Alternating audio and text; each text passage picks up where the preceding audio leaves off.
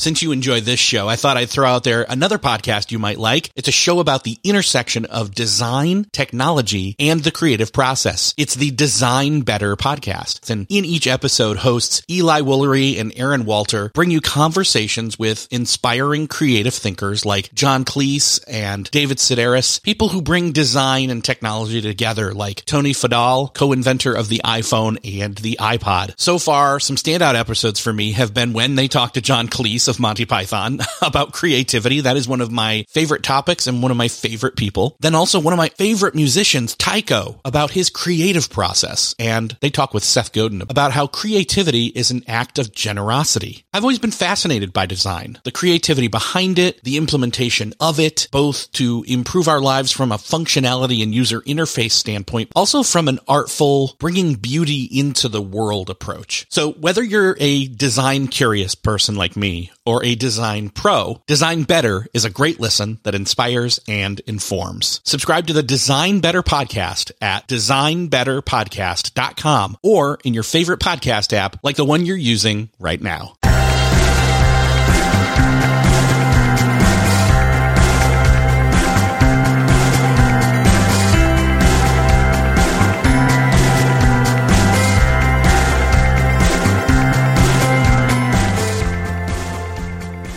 Hello and welcome back to another episode of Beyond the To-Do List, the podcast where we talk to the people behind the productivity. This week I have the privilege of having a returning guest, a special returning guest, David Allen, author of Getting Things Done, GTD. We get to talk about some pretty cool stuff this time around. Information overload, potential meaning overload. What's changed since 2001, since the book first came out, to now in March of 2015 when the updated version comes out? Why there really isn't a fight between productivity versus creativity, and much more. Let's get into that conversation right now, and just as a heads up, partway through the conversation, I'll pop in to tell you about something that I am really loving right now. It is my privilege to welcome back GTD author and speaker, all-around great guy, David Allen. David, welcome back to the show. Hi, Eric. Glad to be here. You've been doing this for 30-plus years. It's been now 2 years since we talked, and you're doing this common sense, open source. Nothing you're saying is new. It's not anything that people haven't heard before, like write things down, have a list, know what you should be doing, and all these kinds of things. But it goes way beyond just time management. It's more about focus and attention, right? Yeah, it's really about creating space so you can do that appropriately with no distraction. The last time that you were here, and again, if people want to go listen back to that episode, I actually just recently did that. And I was actually kind of amazed at some of the stuff that I'd forgotten that you'd said, like I asked you, in an ideal world, how do you start your day? And you're like, well, good coffee and the right maps. And I just thought that is such a great, simple answer. So if people want to check that out, go find that. I'll put it in the show notes for this episode. I want to dive into the new update of the book, which I guess let's start there. Why an update? Well, if you read the book now, and it was first published in hardback in 2001, I think you'll feel it's a little dated. Simply the languaging and some things. It's probably more paper based than digital based in terms of just mentioning the media that people are engaged with in terms of their stuff and their systems. Probably the biggest change is that there isn't any. Meaning, in 2090, that when they land on Jupiter, they still need an in-basket, and they're still going to have to decide next actions on potentially relevant stuff if they want to get off the planet. So, the procedures or the methodology it's probably old as dirt. People haven't needed it except, in the last, maybe 50, 100 years when people actually had to start to juggle more to do than they can do and make decisions about what they do as opposed to having work just being self-evident. So as soon as, quote, knowledge work emerged, where you actually had to think to figure out what to do as opposed to having it self-evident, just letting the pressure of life let you know what to do. From now on, as long as that's still true, you will need something to be able to externalize your mind. A lot of the revised edition has both updated languages, I mentioned a few pieces of software by name in the first book, and now I don't mention any software by name because as soon as you do, tomorrow it will be history. Yeah. as fast as apps and technology in the digital world are just showing up with list managers daily in terms of trying to manage this kind of stuff. So a lot of it's just updating the language. I've added some new chapters. I've added a chapter about the cognitive science that's shown up since the book was published. That's basically corroborated the methodology that your head is for having ideas and not for holding them. They now got a lot of studies that just prove that. So. I learned it on the streets and have been teaching it and implementing it and coaching people about that for 30 years. Kind of nice to have a scientific validation of it if people need that. Your head just did not evolve to be able to keep track of more than 4 things at once. I love that because the more that I try to organize or keep track of what needs to be done and what needs to be done about it in my head, the less of any of that gets done. Yeah.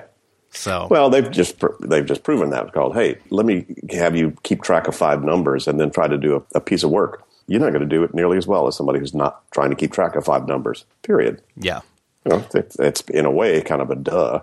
It's a simplistic idea. And by the way, memorizing things. There's nothing wrong with memorizing things if that's how you want to spend your time. It's a nice hobby, I guess.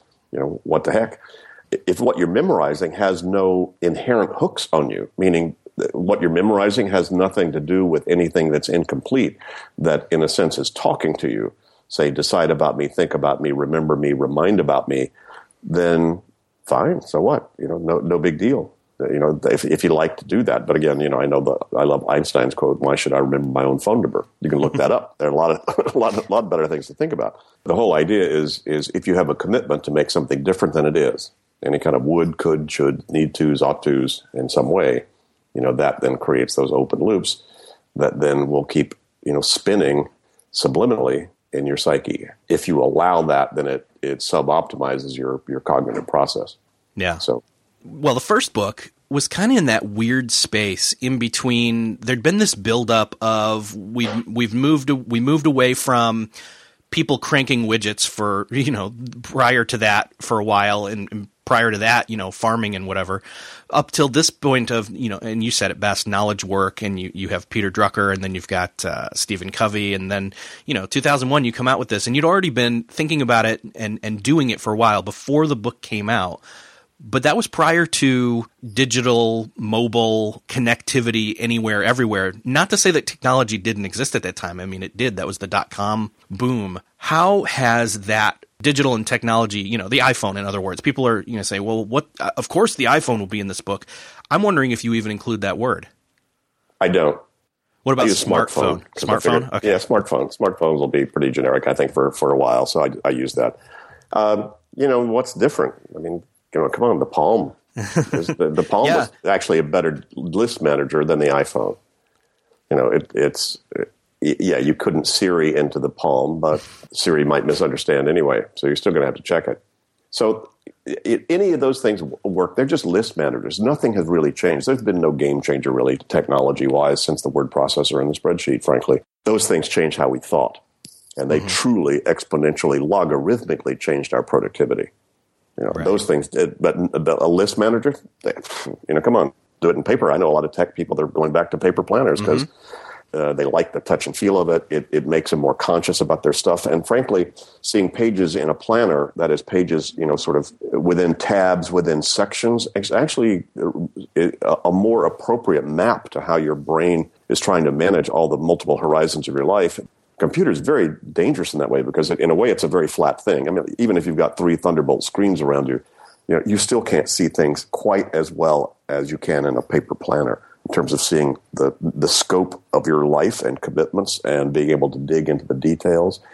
You can do any of them work. Because if you know the methodology and you have the discipline of that and that's become habitual, you could, hey, I can make it work on toilet paper or give me the most high-tech tool in the world. And as soon as I figure out what the speed keys are, I'll make that work as well as anything. In a way, the technology has not changed anything about the methodology. What's really changed based upon the technology is the plethora of how many places you can put a bunch of crap and have it just clog up your head and clog up your life. It's kind of the good and bad news is the plethora of stuff, that are showing up almost daily in terms of cool apps. So, but where do I keep this random idea? Do I throw it into Evernote, or do I want to put it in Dropbox so I can then pull it down from here? Or do I stick it on my iPhone? And, in a way, if you don't have the methodology down and the discipline of that, then the technology has just made it actually worse, just because it adds that many more confusing elements to what you're trying to do systematically. It's deeper and darker and more numerable amount of holes that you can throw these things that you've captured into, and out of sight and out of mind doesn't necessarily equal out of consciousness. Correct. The truth is that a whole lot of what's really cool about the new apps and the new technology is just how to slice and dice reference information. How fast you can get it, through how many sources you can get it, through how many devices you can get the same information, and that it syncs across all that stuff. And, you can search for all kinds of, cool information. So, I love Evernote. It's a fabulous tool. I use it for my reference. If you make the distinction, which is a critical GTD distinction between actionable things versus non-actionable things, the non-actionable stuff is, wow, it's a great time to be alive. Things are in the cloud, and you can, access stuff on your Android as well as your iPhone. But that's done is speed things up and add more ubiquity to access, but it didn't change any game. So I got a lot of audience members who, when I ask the question, have you tried GTD, or have you read the book, have you implemented it, have you had a trusted system, it was actually very much split. It was either it saved my life, I can't function without it, to the other polar opposite, which was I've tried it, or it's too systematic, it's too overwhelming, and I thought they just don't get what it really is, or they're lumping a lot of extra stuff on top of these 5 steps. You must have those types of reactions, right? Sure. No, I think the biggest thing is most people feel like they can't do it, because it does seem like, I threw the kitchen sink at everybody in that book. Right. I gave them the whole game, because the point of writing the book was to write a manual in case I got run over by a bus. Yes. Because I never had time to give everybody the details and the implications and applications of all the different aspects of what GTD meant to me and that I'd uncovered in 25 years. So I just threw it all in there. And I understand that. And even our training programs were really a lot overwhelming for people, because even in the day when they got sort of blasted by that whole thing, they go, oh my God, all those lists, and I'd have to get everything out of my head. Oh my God, it just seems so far away from where people really were. So I understand that was, that's a lot of what we've attempted to do lately over the last couple of years is sort of lower the barrier to entry and make it a little simpler to get into it. At the same time, in all integrity, I can't give people a half a system. Either your head's the place for holding things or it's not. People say it's too systematic. I said, you keep a calendar. Are there things you just don't put on your calendar because you don't want it to be too systematic? Yeah. No. Well, duh. Well, if you keep a calendar, why? Because your head can't do it. Either your head's the place for it or it's not. And if you're halfway in between, where most people are, you don't trust either one. You don't trust your head. You don't trust your system. When people say, well, I'm doing a little bit of GTD. Hey, if all you do is keep a notepad by your bed, you'll sleep better. If you've never done that before and then you have that, you'll probably sleep better just knowing you can grab ideas and get them out of your head and then retrieve them in the morning. So in that way, you can just do a little bit of GTD and it will improve you. I mean, it's not like running with scissors. There's nothing here that you do cause any harm, and it all helps. In a way, that's kind of the bad news. In a way, you'd probably be better off, or there might be more people who really implemented GTD if you didn't get any value out of it unless you truly did it 100%. Still searching for a great candidate for your company? Don't search, just match with Indeed. Indeed is your matching and hiring platform. With over 350 million global monthly visitors, according to Indeed data, and a matching engine that helps you find quality candidates fast. Ditch that busy work. Instead, use Indeed for scheduling, screening, and messaging so you can connect with candidates faster. I wish I had Indeed when I was in the hiring process in roles in the past, because it is a slow, arduous headache of a process to find the right people. Or, at least it used to be. Join more than 3.5 million businesses worldwide that use Indeed to find and hire great talent fast. In fact, in the minute I've been talking to you, 23 hires were made on Indeed, according to Indeed data worldwide. And listeners of the show will get a $75 sponsored job credit to get your jobs more visibility at Indeed.com/to-do list. Just go to Indeed.com/to-do list right now and support our show by saying you heard about Indeed on this podcast. Indeed.com/to-do list. Terms and conditions apply. Need to hire? You need Indeed. Right. Have you come up against people who they're not knowledge workers, and so they kind of throw this right out the door immediately and say, "Oh no, I don't work in a cubicle. I'm an artist, or I'm a creative type, or something along those lines," which I know you can identify with to a point because you do a lot of different things for creative expression. You know, photography. Last time we talked, you were doing painting and even a drawing course, and even way back when you were doing martial arts. Do you still do that, by the way? No. Okay. Only in my mind. When you're 69, a lot of things you used to do as a kid, you could just do in your mind these days. I've been one who's been kind of trying to wrestle the idea of a false dichotomy, maybe, of productivity versus creativity. And I don't think that you see a distinction either. I don't, and I understand it. I mean, productivity as a word has a lot of baggage. Yes. And one of the things I wrote in the revised edition was I said, mea culpa, when I first wrote the book, it was really designed to address and speak the language of the sort of the fast-track professional, because they were the people who were the sort of the leading edge of overwhelm. They were the people who first were sort of experiencing, turning to toast with more to do than they can do, and downsized organizations, and just the stress of opportunity, if you will, that they had. And so it was really designed for, if you look, the cover, I'm in a suit and tie, and sort of designed for those kind of folks. I knew even then that one of our biggest audiences is the clergy, students, artists, musicians, teachers, homemakers, anybody, anybody who cares, about, making sure they've got clear space and stress-free way to keep track of all the multiple things they're trying to manage and take advantage of in their lives. I knew it was for everybody, but it really wasn't positioned that way. And, productivity is a loaded word. As I say in the revised edition, I said it has a lot of baggage around business and busyness. That's what it sounds like. Mm-hmm. But productivity, the definition of productivity, mine is achieving desired results. So if you're going to go on a vacation to relax and you don't relax on your vacation, that's an unproductive vacation, right? So productivity just means, hey, achieving something. Hey, I'm going to relax this afternoon. And if you don't, that's unproductive.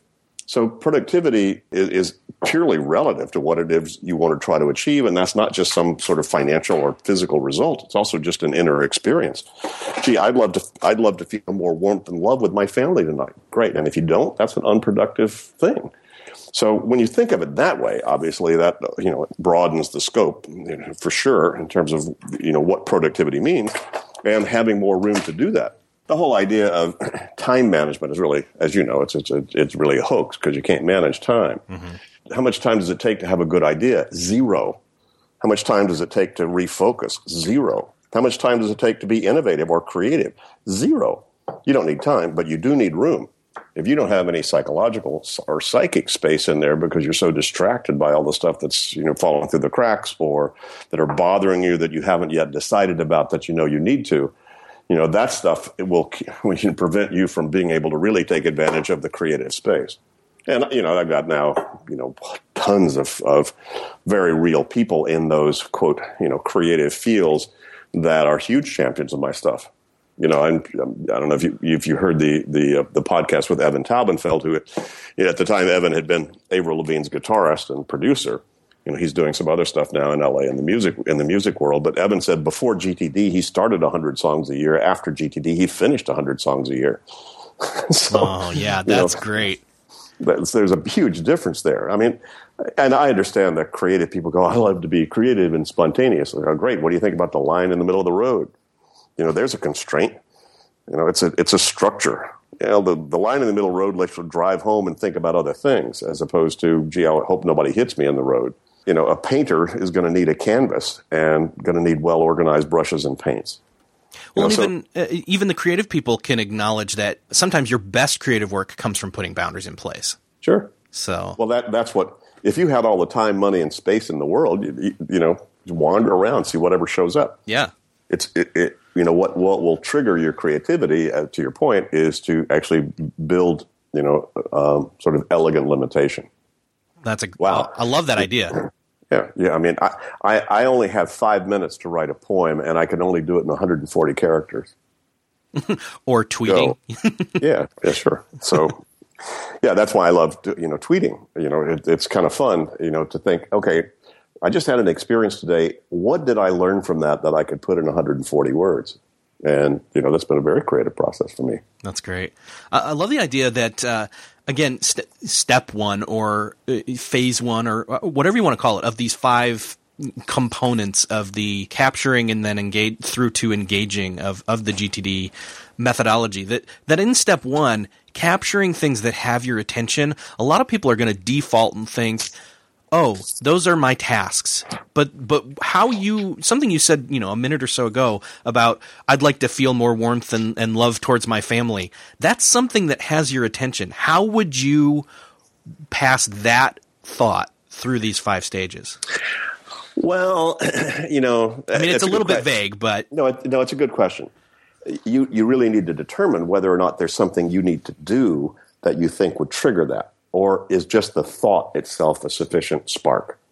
So if I want to be more considerate or concerned about people or whatever, then the question would be, is there something you, out beyond just having that thought right now, you think you might, would, could, should, ought to do that would facilitate or foster that? And if there's a yes answer to that, then that's, yes, something you need to capture. Mm-hmm. Hey, there's something that I can't finish simply by having the thought about it. That's really what you're after. Oh, yeah. It's something that is not complete by the thought itself. I mean, I have 50,000 thoughts a day, they've estimated. We all do. So I'm not writing very many of those down. I write very little down, actually. But what I do write down is if you said, hey, David, I know a fabulous restaurant in London, or if you're going to be in Oslo, or, you're going to Budapest next week. Hey, fabulous. Well, look, you ought to go X, Y, and Z. If that's something I actually might want to, could, should, ought to do something about or consider or might save as reference or have value to me, that's what I better write down. Otherwise, the brain sits there and ticks off on it like tick, tick, tick, tick. Wait a minute, David, you've got da da da da da da da da da da da. It's almost like, one of the studies they've shown, recently is that your brain's decision-making process, that decision-making muscle, it takes the same amount of horsepower to decide which shoes to wear today as it does to decide who to hire for your assistant. Right. Just the decision-making process itself is actually draining. So the whole sort of popularized idea now of decision fatigue is it's true that your mind, it's kind of like your mind doesn't have one. It really is kind of a dumb tool in a way. It's a great servant, but it's a terrible master. And you will give, and this is just anecdotal, but it's true. You'll give, I need cat food as much weight as I need to hire an assistant. If it's just in your head, one is as likely to pop up at 3 a.m. in the morning as the other. It doesn't seem to have any kind of a logical or rational weight to how it then manages those kinds of things. So once you sort of catch that this is really just a mechanical process, and you just want to keep the canvas as clean as possible internally, so you're ready for anything. My second book. Nice. So I'm really ready for any kind of an input that can show up, and I don't have these other wheels spinning about a whole lot of things. The sort of paradox about it is a lot of people say, well, gee, David, what seems counterintuitive about that is you're spending a lot of time with a lot of stuff that's not urgent or that important. That's right. It's because it's not urgent and that important that you need to get that off your mind. And if you don't spend the time doing it, given the methodology that I uncovered, it will take a whole lot of more of your energy than it deserves. So that's the whole point of it, is I need to get that off my mind so that I can focus on the more meaningful, creative, cool, stuff. We'd all rather be surfing than swimming. I mean, swimming takes a whole lot more energy, but if we're using the surfboard, the GTD surfboard, and surfing on top of it because we've practiced it and gotten it down so much that, we've got our balance and we don't even think about our balance, then there you go. And, it's interesting you say that, Eric. I mean, in our new training design that we've done, we talk a lot about the surfboard effect. and that you're surfing on top of your game, but you're guess what surfers always do regularly? Fall off. Mm-hmm. Sure. But if you're not falling off, you're bored regularly. You're probably not playing a big enough game. But what do good surfers have tied around their ankle? Right? They have an ankle tether. Right? Why? So when I fall off, I can get back on the board again pretty easily. So GTD provides the ankle tether to you that says, look, and by the way, when you have an ankle tether, guess what surfers will do? They'll surf bigger waves. Right? So if you can trust you have a system that will get you back onto control and focus, then you're much more willing to take the risks that are going to throw you out of it. And that's a lot of the sophistication of what GTD is as a lifestyle. This is not a one-time transactional thing. This is, you're going to spend the rest of your life learning how to master the flow of life's work, because your life's work is going to change as you change. And so building a systematic approach, we also then refer to it as the aperture effect. Just like an aperture in a camera, opens or closes based upon ambient light. Your GTD system will be as complex as it needs to be to match your complexity, so it simplifies your life. You don't want too complex a system if you have a very simple life. Understood? Yeah. Oh, yeah, totally. And I think that's the thing. I think that's one of the other contributing factors is people don't think about that aperture effect. They hear GTD, they read GTD, and they think, I've got to have a wide open lens at all times. And what they don't realize is they can scale it down to, and even simplify. I mean, we all have things that come at us that we need to capture. We all need to figure out what they mean. We need to organize it. We need to reflect and review and see if it's something we need to do now or later, and then decide when we're going to do it and do it. I mean, it really is that simple. You're right. Yeah, it's as Oliver Wendell Holmes famously said at one point, he said, I would not give a fig for the simplicity on this side of complexity, but I'd give my life for the simplicity on the other side of complexity. There is something to ponder for a while. I think Charles Mingus also said, mastering the art of simplicity is the master art.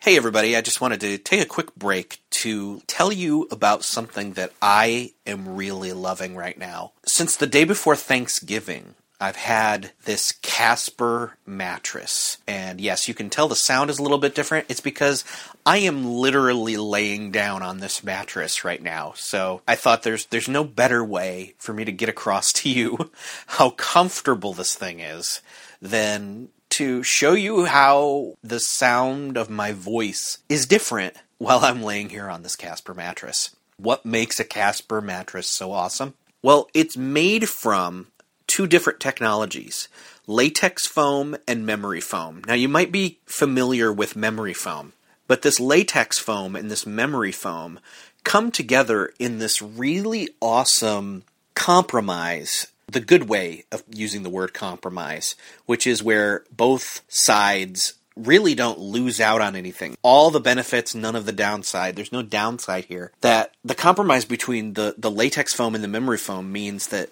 this thing is, I'm laying here and it is and feels this sturdiness and this carefully crafted durability and firmness that feels supportive to lay down on. At the same time, I don't know how they do it.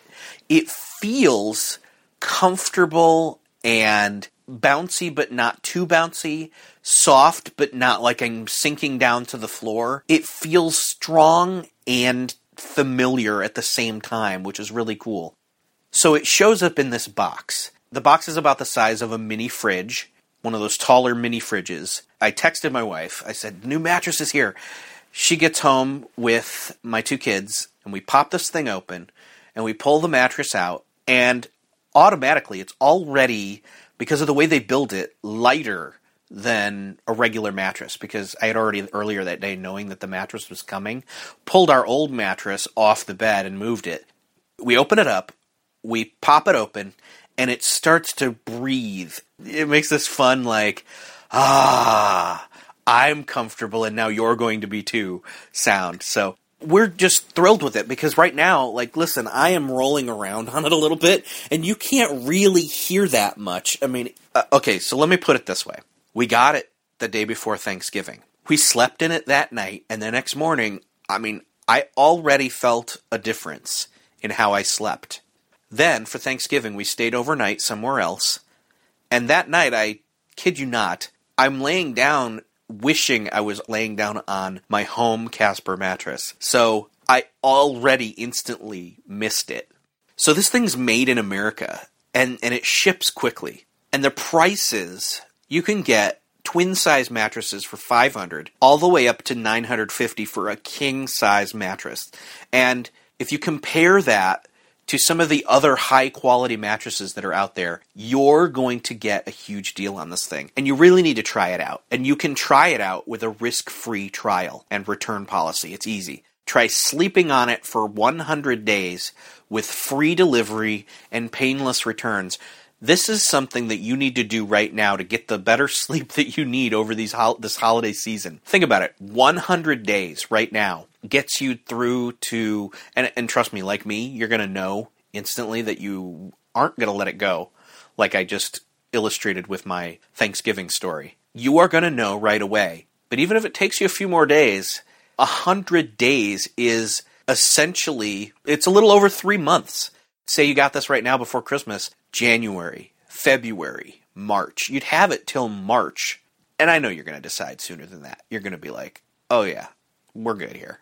So try it for 100 days with free delivery, painless returns. And the cool thing is that they've given me this code. You can go to Casper, that's CASPER.com/TODO, and use the code TODO, and you can get $50 off any mattress purchase. $50 off. Anyway, go to Casper.com/TODO and use the code TODO. So really, it's common sense, it's methodology that you put together after doing it for so long, and the world has changed, but these principles really don't. It still always boils down to what I just walked through and what your steps are. Let's kind of go through that real quick. It's capture, clarify, organize, reflect, and engage. Yep. So, and that's part of also what's changed for the new book. In the first book, I used the word collect instead of capture. Mm-hmm. I used the word process instead of clarify. I used the word review instead of reflect, and I used the word do instead of engage. So if you catch the subtlety of the difference in those words, you'll catch a lot more of this is more lifestyle. There's more of an elegance, a universal elegance to these principles. Because capture is really, what are all the potentially relevant things I want to think about my family? What are all the potentially relevant things I want to think about? So it's not just stuff that's currently sitting in front of you. It may also be more subtle things that need to be clam dug in terms of, oh yeah. And so there's more of a sense of, wow, let me grab that as that's floating by. I don't know what I'm going to do with it, but that could be really important potentially. It's as much a creative process to understand what are all the things that are potentially relevant and meaningful to me or might be. And so it just expanded that a little bit. And so that's what you do. That's what stage one is making sure you've identified those things and, gotten them out of your head and put them in some sort of trusted bucket that you'll look through sooner than later to move to the next two steps, which are important because you need to then empty out those in baskets. Well, and I think that's maybe the one thing that's changed since the first book, and even maybe wasn't clarified as much in the first book, is that we already had multiple inboxes. Now we've got multiplied multiple inboxes. Yeah. In all these different ways. And we hit on that in the technology. You've got all these different places you can park stuff, but you've also got all these different places that things are being delivered to you. Yeah. All the social media stuff and all of that is throwing things at you. And it's forcing you to make some executive decisions called, well, how important is that I look at that? How soon? Is that just reference? As I say, I'm not too disturbed by social media. I consider it's a cocktail party. I'm on Instagram and Facebook and Twitter. But I only indulge in them just as a kind of like I would in a cocktail party. Kind of fun, doing nothing else. Let me go see what's happening in the world out there. And there may be things that show up in there that I then find meaningful. I go, oh, okay, well, I think I'll surf that, or there's something I want to look into, or, oh yeah, that reminds me, I want to send somebody a birthday present. So there could be things that are triggered by looking at it, but that's true walking down the street. So there's really no difference in just, grazing around my world through social media or through walking down the street. Or, in a way, social media is nothing more than the laundromat bulletin board. That's been around forever, or at least since laundromats. Yeah. With all these multiple input streams, we've got this, some call it information overload. I've heard you say potential meaning overload. What do you mean by that? Mm-hmm. Actually, information is very comforting. The most comforting place to be in the world is the most information rich. It's nature, because of the complexity and the different horizons, different colors, different shapes, different inputs.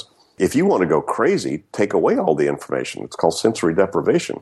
It'll drive you nuts. Restaurants that have several people in them at multiple horizons that you can sort of glance up and take your eyes away from a direct eye-to-eye contact with whoever you're having dinner with, and look across the room and see plants and see people coming in the door or whatever, is actually much more relaxing than if you were in a restaurant. You're the only people there, and you're having to stare at each other. Yeah. So in a way, a multiplicity of information is actually something that we find quite relaxing. It's just that in a restaurant, I'm not sitting there going, oh, wow, that could be a meaningful person. Oh, I should talk to that person. Oh, that, whatever. And in nature, hey, there are not that many things. Maybe there's a thunderstorm, or there's a snake, or a berry or a bear or somewhere. And your brain was designed to be able to handle about 4 things, which is about all it's going to see in nature that it probably cares about. So the potential meaning, though, it's like, wow, every one of those emails piling up while everybody's listening to this right now is got a potential berry or snake or thunderstorm in it. Wow, there's something in there that might be useful, meaningful, or whatever, and it's the overwhelm of that might be more important than whatever I'm currently doing. Right. And if we're not trained at going through the 5 steps, then we don't know how to filter out what is or isn't important for now or for later. Correct. And so you'll be overwhelmed by potential meaning. Yes. Oh my God. In other words, how long can people go without checking email or voicemail or their text to trust what they do? The problem is people then don't do anything with them. They just check them. They still leave them there. So they're living in emergency scan mode, which is there's no light at the end of that tunnel. Yes. I'll emergency scan too. I do it often. Hey, I'm about to go out for errands. Let me check and see if the client okayed the proposal, or if there's any other quickie things I can knock off real quick and let people know that I respond instantly. So I will do that too, but that's not my lifestyle. I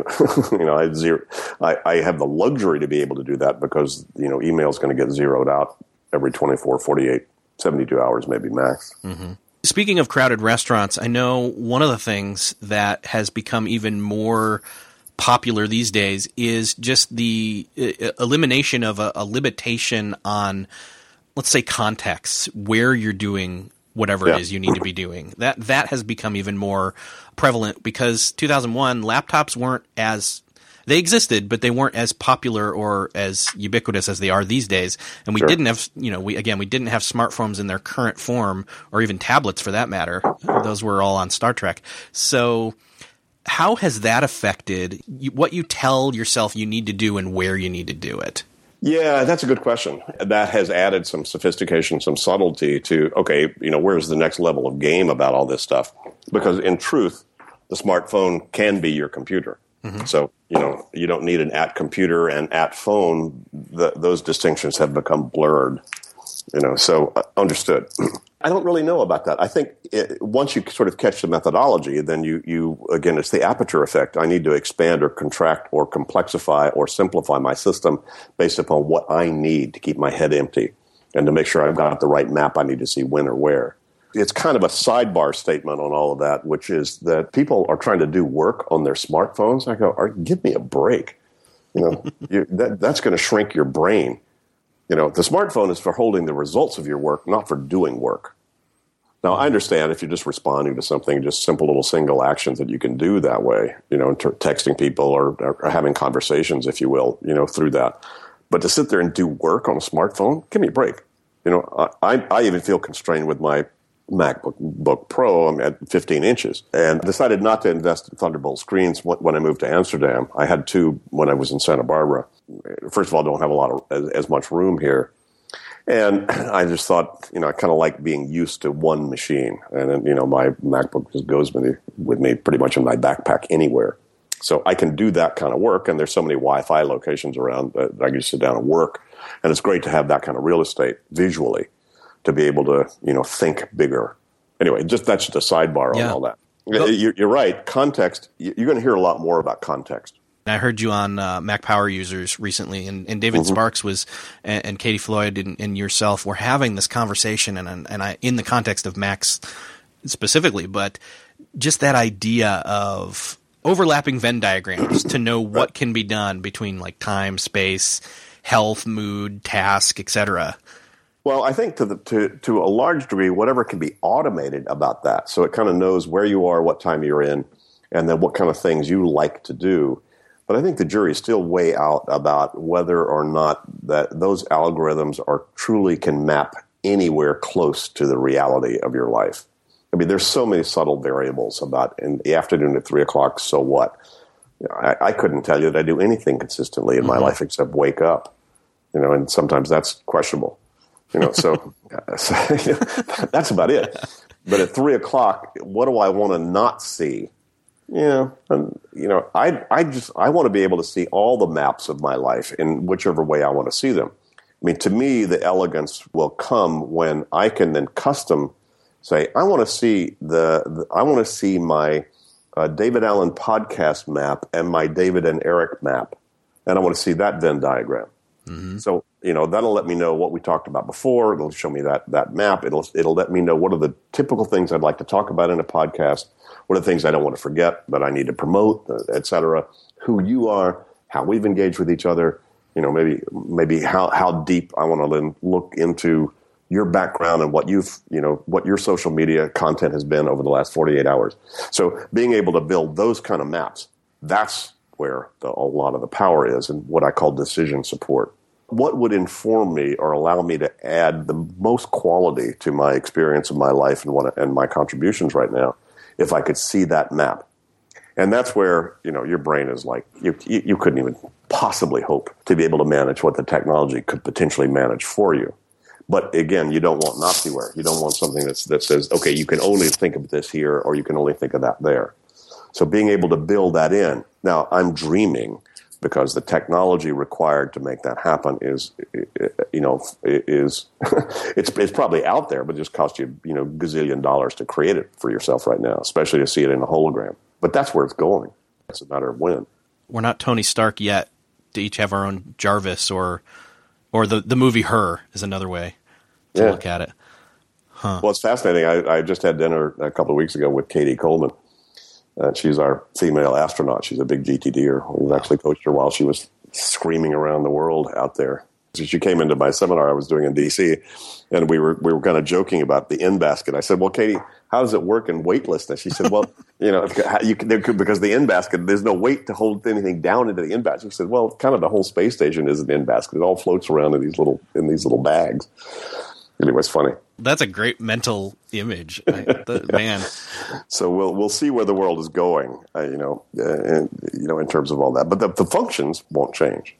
Kind of going along with that, you mentioned your MacBook 15-inch here. I'm staring at my 13-inch, and that whole idea of the coffee shop. I'm sitting here at my home office, but something that would dictate, I need to pick up this same exact machine and screen and move it to a different location, like a coffee shop would be, kids running around being noisy that I can't block out, things like that. How do those type of location freedom, instances work for you? Do you like to just sit at your desk, capture things elsewhere, and then get things done at your desk, or how does that workflow work for you? Well, for me personally, right now, a whole lot of my life is just done on the computer, so it really doesn't matter. As long as I'm in a Wi-Fi place, and especially if it's comfortable and not too distracting or noisy, I can do as much work there as anywhere else. The advantage of being at home is the refrigerator's close, and I have my physical files and support material, here as well. If I'm out at the coffee shop, I get a receipt. Well, I'm going to have to process the receipt, so I have to bring that home. I can't process it while I'm there. I still need to do. Well, I could process it while I'm there. As long as I'm Wi-Fi connected, I could then throw it away. But I still have paper and still have stuff. So in a way, it doesn't really matter. I mean, I'm as productive anywhere as long as I've got Wi-Fi as anywhere else. And even when I don't have Wi-Fi, I got plenty of stuff to do that doesn't require Wi-Fi to actually do it. That's why I have 3 different @computer lists. I have a different list between stuff that requires me being online and then stuff that doesn't. Whatever came of, I know this is the wrong way to put it, but the official GTD app where you were doing that collaborative research with intentional software. We're still doing collaborative research. They've actually spun out now a startup, essentially, all still funded and created by intentional software, called Grafter. In the digital world, graphing is the essence of data management, metadata management, and much more than off the end of my pier already. Yeah, but Grafter has now been created essentially to attract some new and startup interest in terms of investors. Intentional itself is still doing major deep enterprise metadata, which is very cool, but it requires a different energy than a retail product, which is what we're trying to do with what this may look like. So there's still going to be potentially an alpha and a beta of something in the iOS platform next year. Oh, great. And we'll see. But it's changing by the day simply because of, well, wait a minute, what's needed? Well, somebody built that little piece. Okay, well, what else is needed? What's unique about what these guys have? And they're a deep bench, and they've got deep pockets. So what they have, what Intentional has, and what Grafter now has is the ability to be able to look longer term, because startups don't have the capital or the bandwidth to be able to build cross-platform stuff. And that's really what you need. If you're going to try to create a map, you're not going to reinvent Dropbox or Evernote. You need to be able to access them, and to be able to access them bilaterally. So if you create a dashboard that's sort of the GTD dashboard, and you're using Dropbox or Evernote or whatever in the back end of that to be able to produce data that you need and the way you want to see it, if you change that data on the dashboard to be able to have that go bidirectional and go back to change your native Evernote stuff, man, what that involves, both technology-wise, legal-wise, partnership-wise, encryption-wise, you're way off the end of what anybody's got, the technology capable to do yet. Yeah. So we're still crossing our fingers that Moore's law is still will make this potentially, possible. But that's what they're looking at, and that's where we are on it. So it hasn't stopped, but they've just been, how do you create your minimal viable product, right now, so we can get it in GTD users' hands with enough uniqueness to it to actually have people dedicate themselves to actually playing with this before you have all of that capability yet built in. Those are the tactical and strategic issues right now that we're grappling with. And imagine that the reframing and the rewording or reframing of the language in the new version of the book also plays a part in that. It could. A lot of it just has to do with maps. What map do you need to see? Yeah. And how do I orient myself right now? And what do I need to be able to see about that? And I've indicated that in the new book, that a lot of it's about orientation and how do I orient myself and how to use that. But I'm also talking to Steelcase and some other people that say, wow, the line between hardware, software, and thoughtware is going to get very blurry. You need to be able to walk into a room, Eric, and go, wow, Eric is here. And suddenly your screens show up on the walls or in a hologram, right? Because you're there. And it knows what your blood pressure is. It knows what your alcohol content is. It knows whatever. And therefore, provides the map you need to see on a Friday afternoon if you've had 3 beers. Yeah. Man. Way of the future. Yeah, well, all that technology is probably available, assuming anybody had any interest to actually, pile it all together and make it work that way. I know that you're a fan of The Organized Mind, the book, that cognitive science that's finally caught up to where you were in the first book. How has that proven you right, and how is that part of the new book? I've cited numerous sources, and Dan Levitin, who wrote The Organized Mind, fabulous guy, and met with him. I was able to connect with him in San Francisco. And Dan's a great guy and has aggregated just a lot of, in that book, it was an aggregation of a lot of the cognitive science over the last 20 years.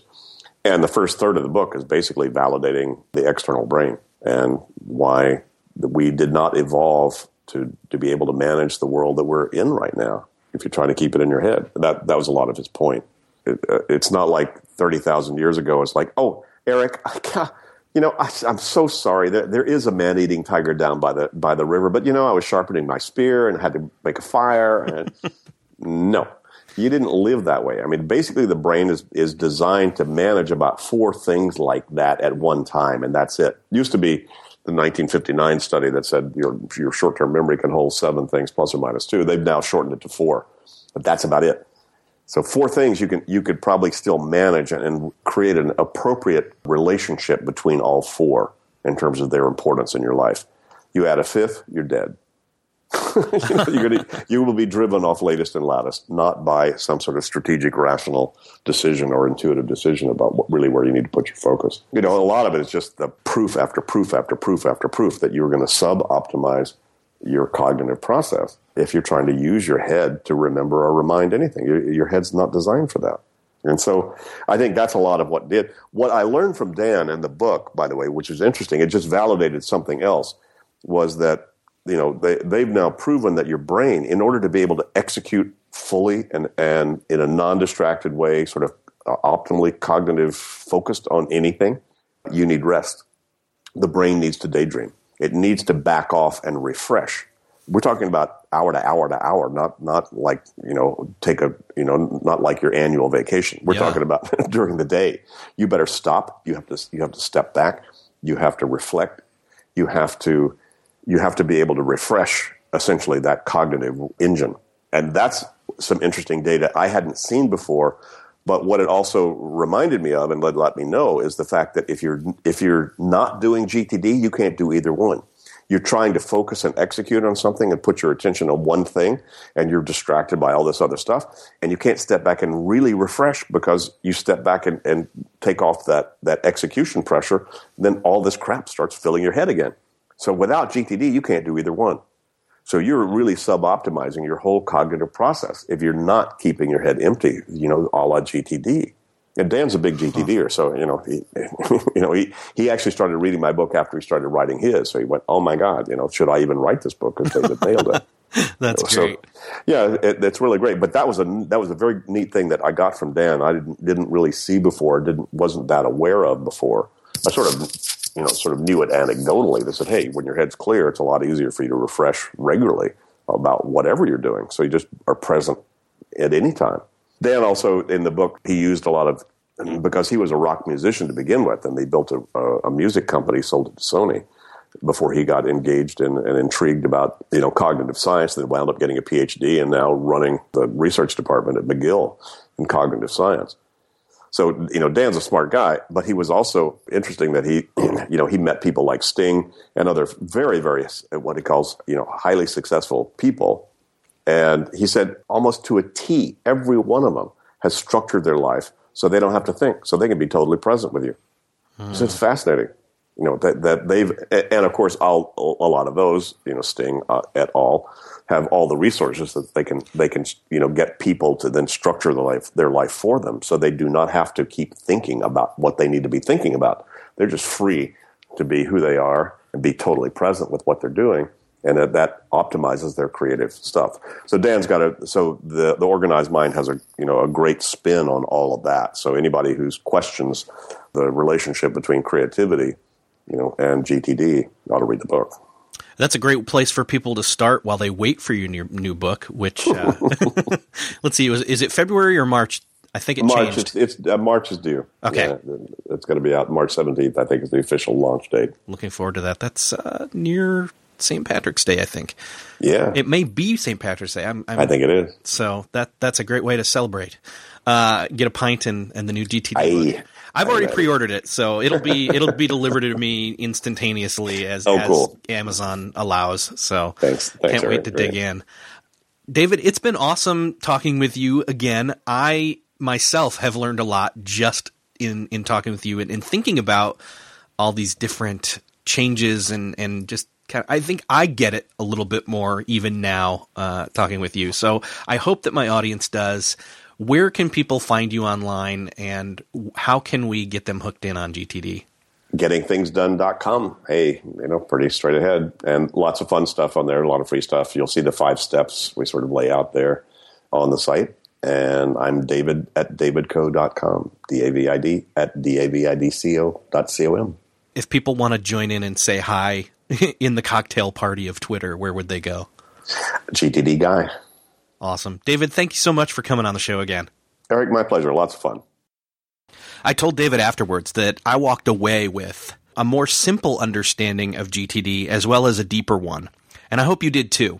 I really hope that you can look into GTD again if you haven't before, or if you have, and find something in there for you, especially if you're averse to it. For all the reasons that we talked about, there are reasons that this simplified process that you're already doing in some cases can really help you get stuff off your mind and get more done.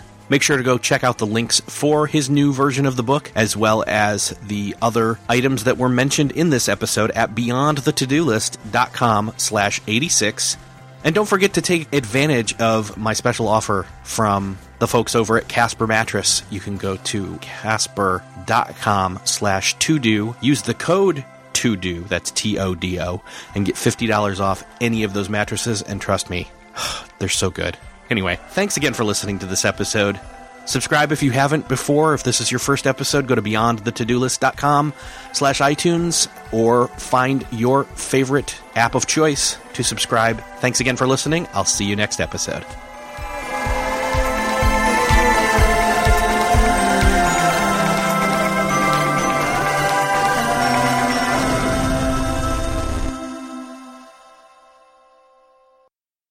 Beyond the To-Do List is a proud member of the Noodle Mix Network. Find more of our award-winning and award-nominated podcasts to make you think, laugh, and succeed at noodle.mx. Learn how to podcast, theorize over the TV shows Once Upon a Time in Wonderland, and Under the Dome. Laugh with our clean comedy, delve into science fiction and philosophy, learn critical thinking from movie reviews, and more at noodle.mx.